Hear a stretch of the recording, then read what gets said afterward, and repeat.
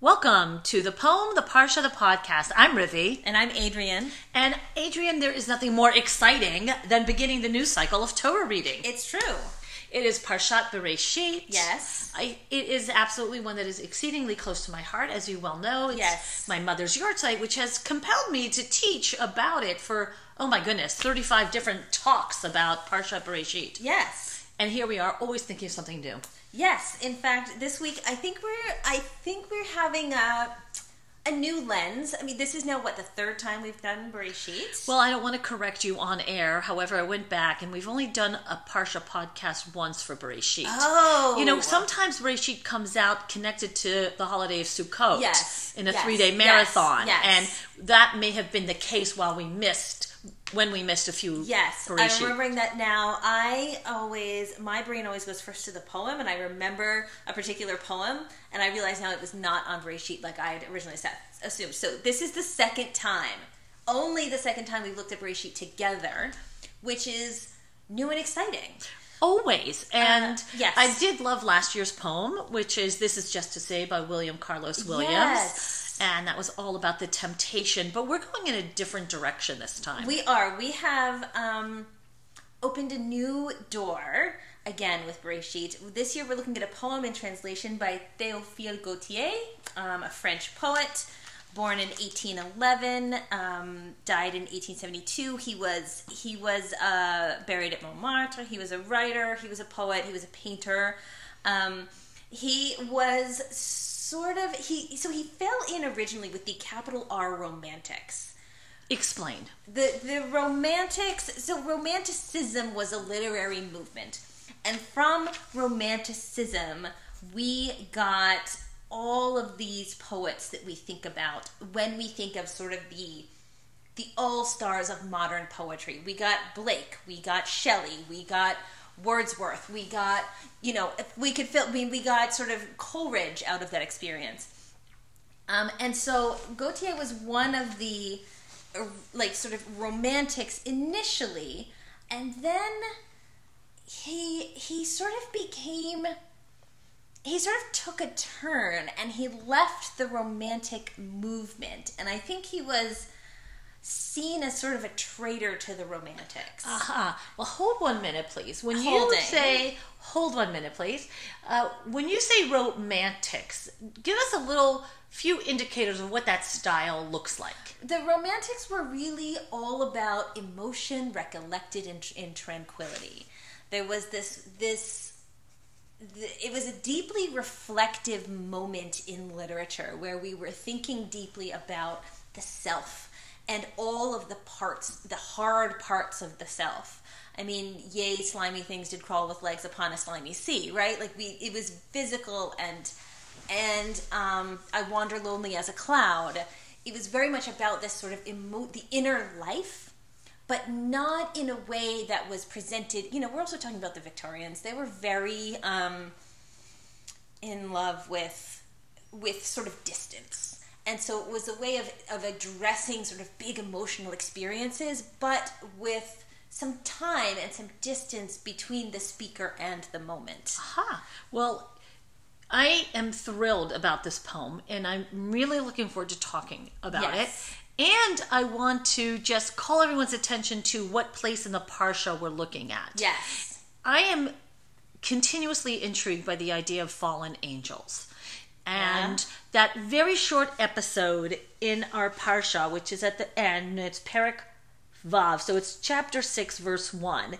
And it's so intriguing, and it's about these angels who fall from the heavens, Nephilim. They are fallen angels. And, that's clearly a little scary and frightening because that sounds very Greek mythology-like. Yes. And what could it possibly be that angels fall and cohabit with human women and then have children that are super giants and they have names, and there's even thoughts that the goat sent away to Azazel has something to do with Asael, with all of these fallen angels, just to set us up here for just how edgy these few verses are. Sure. All right, but let's go to the poem. Let's go to the poem. So this poem is a French poem, but it's in translation. We have all of our foreign works we've read in translation.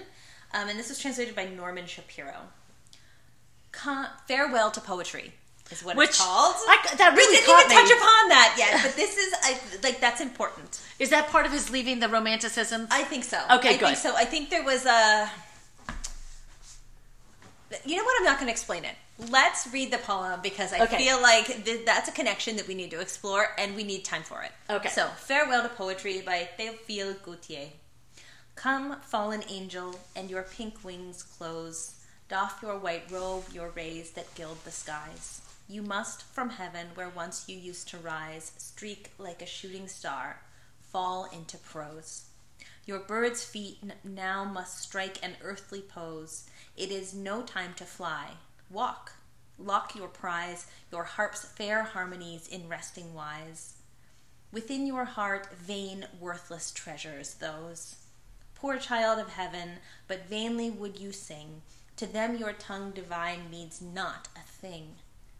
Their ear is closed to your sweet chords, but this I beg, O blue-eyed angel, first, before you leave, find my pale love, whom I adore, and give her brow one long last farewell kiss.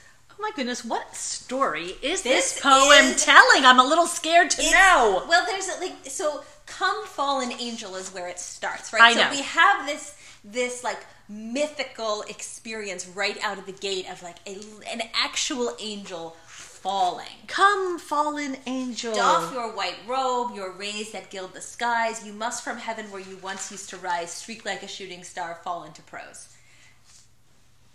That is hard. And then we've got the next one. We've got this like physical, your bird's feet now must strike an earthly pose. Within your heart, vain, worthless treasures those. Poor child of heaven, but now, vainly would you sing? Okay, now poor child of heaven. So the parallels with the parsha is really interesting. Vayir'u b'nei ha'Elohim et benot Adam. Yes. The children of the gods, angels, see the human women. Yes. And now obviously I can't pronounce his name. I'm going to say Gautier. I'm going to hit the designer, but not. Okay, fine.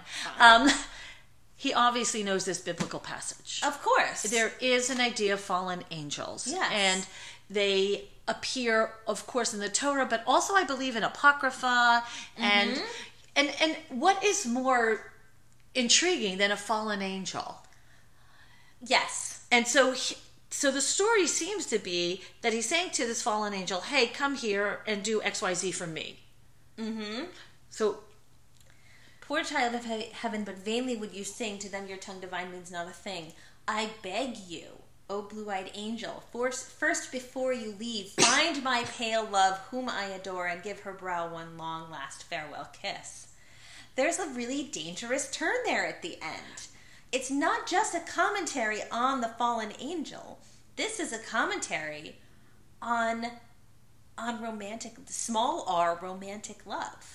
Is he asking this angel to do his dirty work? Yes. Okay, I said it. I'm glad I did. Okay. Well, and remember that the Romantics were sort of... This is also an era, right, of the rise of the occult. Okay. And we've got this, we've got this sort of hinge on the spiritual and the spirit world, right? I mean, he's obviously making fun of angels, first of all. Yes. And it's really interesting...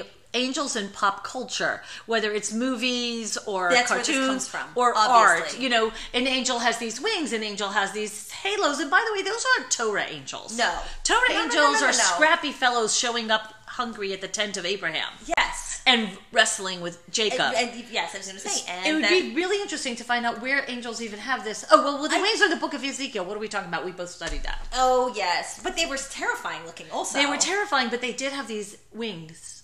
Well, and I wonder if though I think those images some of them are like pre-Raphaelite, right? Because we've got the Sistine Chapel and the angels up there, but this like Victorian greeting card appearance. Hallmark. Yes, it's sort of what I think of here, like the white robes and the halo and the big wings. Well, what's funny to me is we've got pink and blue. Uh-huh. We've got the pink wing, come fallen angel, and your pink wings close. Doff your robe. Does doff mean put it on or take it off? Take off. Okay, take off your white robe, your raised that gild. So we want this angel to come down here onto earth. He's asking this angel to come and do him a favor, say goodbye to this young woman. Mm-hmm. And why is it called Farewell to Poetry? I think poetry is the woman he's saying farewell to. That's what I think so too. Perfect. And so he's saying, I'm dispensing with all of this fluffy stuff. I'm dispensing with the flowery stuff. Mm-hmm. And I guess it would be interesting to then see what other poetry he writes. Does he get more realistic and less flowery? I don't know. I mean, so many of the romantics were sort of products of their time. And I think that flowery sort of like artifice was so present that it might have been hard for him to escape it. Well, he was also a journalist and a playwright. Okay, so very interestingly, basically this poem seems to be saying, I don't fall for this angel stuff of yours. Mm-hmm. Poor child of heaven, but vainly would you sing. Mm-hmm. To them your tongue divine means not a thing. We don't care about you and your supposed angel qualities. No. And so he's throwing this all away, which is very interesting because guess what? Fallen angel. Mm-hmm. Even the fallen angels of this Torah passage have to do with angels who are not behaving appropriately. Mm-mm. They are fallen angels. They've come to earth. They've become physical versus their angel-like qualities in a frightening way because they are co-mingling, so to speak, with humans and producing these super giants, which later on appear, by the way. Nephilim az ba'aretz, we hear about the angels are in the land, the giants are in the land when the spies go to look at the land of Israel. They reappear in the story. Nephilim were giants, the same ones that, and if you want to check that out in Bamidbar, Numbers chapter 13, we talk about the giants were in the land of Israel, and they are seemingly descended from these Nephilim, from these fallen angels. So I'm wondering, together with you, always together with you, Adrienne, 100%. I mean, what is the reality of the fallen angel? Is it a commentary perhaps on, anything that happens in heaven? It's heaven. It's not really the world of action. So it's not real. So are we saying, I'm sick of this fake idealized approach to humans, to men, to women. Mm-hmm. I want to get real. Is that it? Is it? It very well could be. I want to say yes. And I want to say, gosh, how do I put this in words? That there is, yes, okay, here's what it is. Yes, and I think there is a very real curiosity about the hard things that an angel would not know about. Well put. I love that. It's not, the grittiness. We've done poetry. The humanity. Walt Whitman. Oh, Whitman. So let's put Walt Whitman's poem. So let's say, I went out the day and what did I see? And I saw the drunk and I saw the gritty street. Mm-hmm. That's real. Yes. So a romantic would not write a poem about the gritty street and the children's, et cetera, et cetera. And so here, Gautier is saying, fall into prose. Meaning I'm done with this flowery poetry thing. Yeah. And I think it's kind of ironic, by the way, to write a poem how you're done with poetry. I mean, we can't escape. Listen, for those of us who live lives of poetry, you can't ever escape. It is a wiring. It is a hard wiring. And so I think this need that he is expressing, that he's like ready to leave this very sort of distilled and created, what's the word I'm looking for? The word like artificial is coming to mind, but that's not exactly what I mean. There is a sort of like, I mean, poetry and theater are related in that it is about a created experience. As if. And he is done with the as if, and so then we get streak like a shooting star, fall into prose. Prose is, I recently started writing fiction.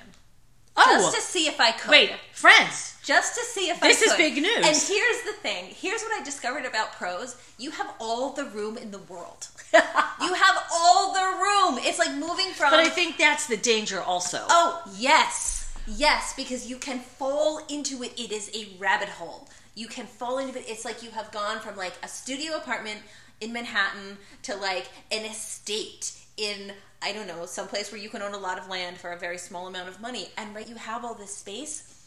And what do you do but fill it?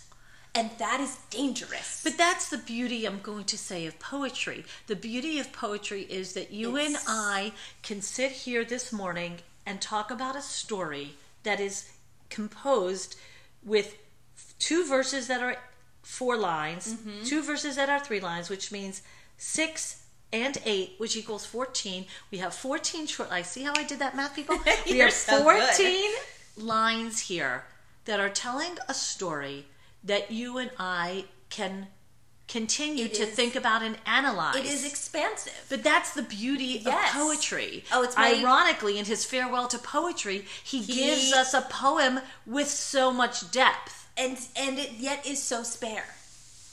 And well, I'm going to say that's what's really cool about these psukim. Let me read them. Please do. It's such a short, it's 4 psukim. Vayhi ki hechel hadam larov al pnei adama, when there's all these humans. Uvanot yuladul lahem, they had daughters. Okay. Vayeru b'nei Elohim et benot adam ki tovat hena. These angels up there saw how good how beautiful these girls are, which, back in our poem. Vaychu lahem nashim mikol asher bacharu. They took women from anyone that they wanted. Vayomar Hashem lo yadun ruchi ba'adam. He's like, I cannot, God, poor Hashem. I'm sorry to put it that way, but things are just not working out in this parsha. The Garden of Eden experiment went, bellied up. Adam and Eve are out.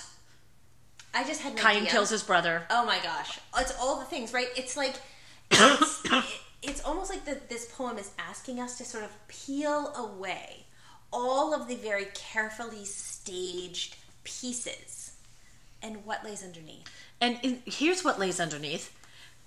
Bishagam hu basar v'hayu yamav 120 shana. And humans, what's up with them, says God? They live 120 years, and they can get into all sorts of mischief in those 120 years. By the way, or maybe it's the opposite. No, God is actually saying now your years are 120 as opposed to the Methuselah's 969. So God is saying, I'm going to limit your lifespan here because all heck is breaking loose. Yes. And by the way, do you see this Bishagam? I'm just going to say that the Clatenic family over Sukkot had a big conversation about that Bishagam. Just saying. It had a lot to do with a grammatical conversation about the word, the expression sha, supposedly not appearing anywhere in the Torah, and then we found this one. But moving on. Okay. Hanefilim hayu ba'aretz, and that's when the fallen angels come up. They were in the land by Yamim Haim at that time. V'gam acharei ken, also afterwards. V'asher yavo b'nei Elohim el benot Adam v'yaldu lahem, and about how there was this consorting with the fallen angels, with the daughters of humans. And then they are the big, Giborim, very strong people. So what's interesting is a very concise story. Yeah. So much of Torah is like that. But this is a very short story, very weird, very mysterious, very strange.